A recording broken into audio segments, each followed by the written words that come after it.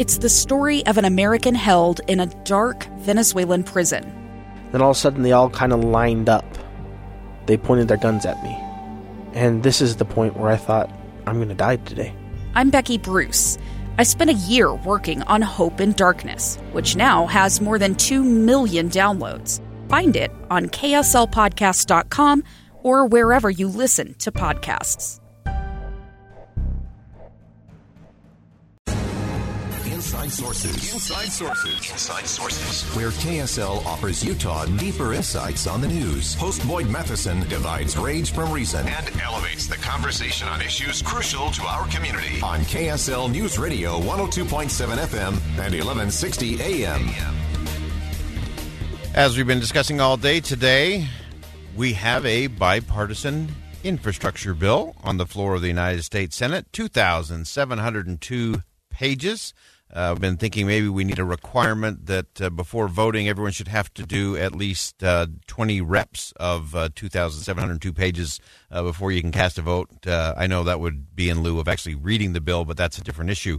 But we have to get to the bottom line of this. And what do we know for sure?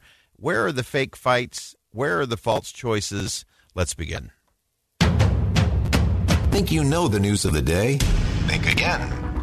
It is time to think again, and we are very pleased to be joined by Utah Senior Senator Mike Lee, who spent the weekend in our nation's capital, and I believe other than those who were part of negotiating the bipartisan bill, was the only member of the United States Senate on the floor as the bill was presented. Senator, thanks for joining us today.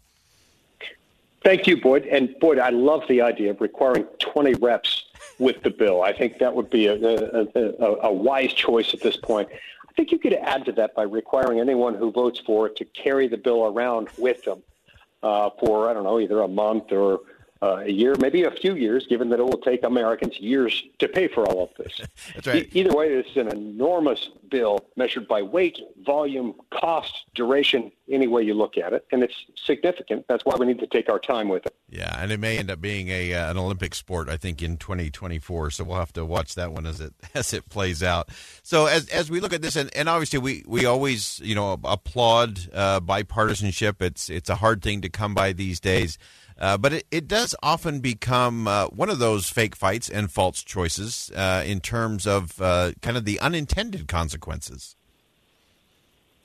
Yes, unintended consequences are always something that we have to look out for. And that's at an especially dangerous level when you're dealing with a relatively small handful of members who have been involved in writing it. Now, my hat goes off to those members who are willing to put the time into this. They're all people who I like and respect personally and professionally. That said, they have spent 4 months coming up with this. They've lived with this for 4 months. They've been able to debate it, discuss it, go back and forth. They haven't been through the committee process, so this hasn't been publicly aired. And so my view is that, look, it took them 4 months to get to this point. Even after that 4-month period, they still needed an additional 5 days where they worked day and night. Literally, these people haven't slept in days to come up with the final details. I think given that it took them 4 months to come up with this, certainly means that we ought to have more than a few days to review it and to vet it with our constituents and figure out whether it's good for the American people. Yeah, and I think that leads to a host of things we're going to be watching, and we're trying to get people to be on the lookout for over the next 72 hours. And that is the false choice, the fake fight around speed, and that we have to do this now, that we can't have an amendment process because we just don't have time, or we've already done it right, so we don't have to. And then I think there are other false choices that are being presented in terms of how this needs to be done, and will it be done? My big question, will it be done in front of the American people? Right, exactly. And for it to be done in front of the American people means that it has to involve them. It means that all 100 senators need to have the opportunity to read, understand, and offer improvements on this legislation. And we need to have the ability to vote on changes to it. Any bill, regardless of how it starts, can be made to be either better or worse than it was at the outset. But it's one of the reasons why we need a voting process, and a voting process that occurs on the record, so that the American people can have a front row seat and understand the bill as it forms, as it comes together, and as it changes prior to final passage. As you look at some of those potential changes, I know that one thing that always puts my spidey sense on high alert is when you have a bill that many senators believe is going to pass and be signed into law, that suddenly the lawyers and lobbyists start to come out of the woodwork, and suddenly things start getting tucked in to bills that maybe shouldn't be there in the first place. Yeah, that's right. To hide things in. There's always a very good chance that something will be hidden, sometimes deliberately, sometimes unknowingly by the authors of the bill. Yet another reason why we need time in order to do this. But I'm already working on amendments to the bill. I've got some that we're drafting right now, and that I hope to be able to vote on as soon as this afternoon or this evening. One of my amendments that we're calling "Pay Less, Build More" is an amendment that would make the way we fund infrastructure in this country more effective and more efficient.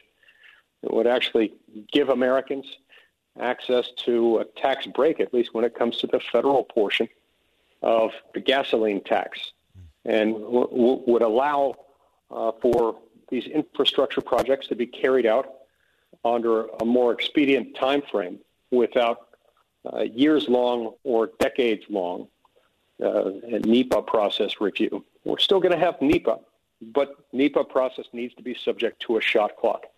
Look, watching basketball is a lot more enjoyable with the shot clock. Infrastructure funding would be a lot better and more effective and more efficient and less costly if we had a shot clock on the environmental review process. As you look at, I think one of the other big fights and choices that we often get presented from Washington is that if we have something big that needs to be done, like infrastructure, that it has to be done at the federal level as opposed to at the state level. As you look at the infrastructure bill, are there things in there that do shift some of that to the state, or what can be done in terms of having that proper balance in terms of federal versus state? Yeah, great question. First of all, we already were leaning too heavily on federal infrastructure spending as compared to state infrastructure. Most of it is supposed to be handled at the state level. There are constitutional reasons for this, and there are also practical reasons why it makes more sense to have more of it handled at the state level. The minute you involve federal money on any highway project, any infrastructure project, all of a sudden you add on to it. You add to the cost of that project easily 20%. In our state, sometimes it's more like 30%. It can be closer to 40% in some cases. As a result of this Byzantine labyrinth of federal regulations you have to comply with, the minute you add even a penny of federal spending. And so with the same amount of money, if we allowed the states to collect and spend that, they would have that money going farther. It would result for each dollar in more steel and concrete going into the ground so that Americans can spend less time stuck in gridlock traffic and more time with their families. That's ultimately the goal of our infrastructure spending. And we'd be much better served by that by having more of it go to the states. Now, with the interstate highway system, yes, there's an obvious federal nexus there. There is an obvious reason why that should be and can be federal. But with surface streets that start and stop in the same state, with bike trails, hiking paths, beautification projects, a lot of these things really are much more naturally handled at the state and local level. Okay. And finally, Senator, before I let you go, I know you've got amendments you're working on. That process is going to begin on the floor of the Senate likely this evening, this afternoon, and continue for the next few days. For the people of the state of Utah, what should we be looking for? What should we be worried about as this process rolls out in the Senate over the next 72 hours or so? One of the things that I think it's important to focus on is that the advocates of the legislation have gone to great lengths to say that the bill spends $550 billion. In fact, it spends $1.2 trillion. What they're pointing out there is that it's only $550 billion in new spending. And then they claim that of that $550 billion in new spending, that it's all paid for and won't require any tax increase or adding to the deficit. I wish that were true, but as I look at the paid-for items in there, I see a lot of holes in them. I see a lot of places where they don't have money coming in, and in some instances, they've got revenue coming in that they attribute to a fee, which in some cases can't be meaningfully distinguished from a tax. For example, they've got $13 billion coming in from a fee to be collected on the production and distribution of certain chemicals. What that really means is that American consumers will just pay a little bit more for every consumer product they buy. And so it ends up functioning sort of as a backdoor invisible tax on America's poor and middle class. They're also claiming that they're recovering about $250 billion of unused COVID proceeds. But it's not clear to me that that money was even appropriated to the level of $250 billion. It was just appropriated as such sums as may be necessary. And our scoring protocols in Congress don't typically allow you to score that as a pay-for. So we're still going through the pay-fors to make sure that we understand them.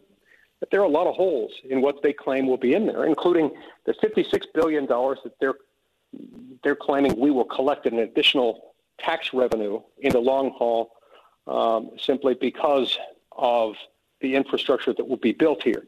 That's not how we score infrastructure bills in the United States Senate. To my knowledge, it's never how they've done that, and with good reason. It's a highly speculative endeavor to just assume that you know how much money it's going to generate over the long haul. All right. Well, much more to come as we roll through the week. Utah Senior Senator Mike Lee, appreciate you stepping out and giving us an update, a little behind the scenes, and some things to watch for as the debate on infrastructure continues in our nation's capital. Thanks for joining us today. Thanks so much, Boyd. All right, again, much more to come as it relates to the 2,702-page bill that is now on the floor of the Senate, and arguments for and against will continue to roll out over the next 72 hours as amendments start to get offered. There's a lot to assess. There's a lot of good things to think about. Most importantly, we got to make sure we get it right and not rush it forward. Stay with us. Much more to come on KSL News Radio. Think again with Boyd Matheson on KSL News Radio. A gun in the face. Then all of a sudden they all kind of lined up. They pointed their guns at me. And this is the point where I thought, I'm going to die today. Started 2 years of horror for an American in Venezuela. They said, you need to give us your phone and get ready because you're coming with us. I'm Becky Bruce, and I spent a year researching and piecing together Josh and Tammy Holt's story about their ordeal in a notorious prison. That's when everything started to turn bad. We had another pound on the door. Boom, boom, boom. And there was the police once again. You can binge all of the episodes of Hope in Darkness on KSLpodcasts.com or wherever you get your podcasts.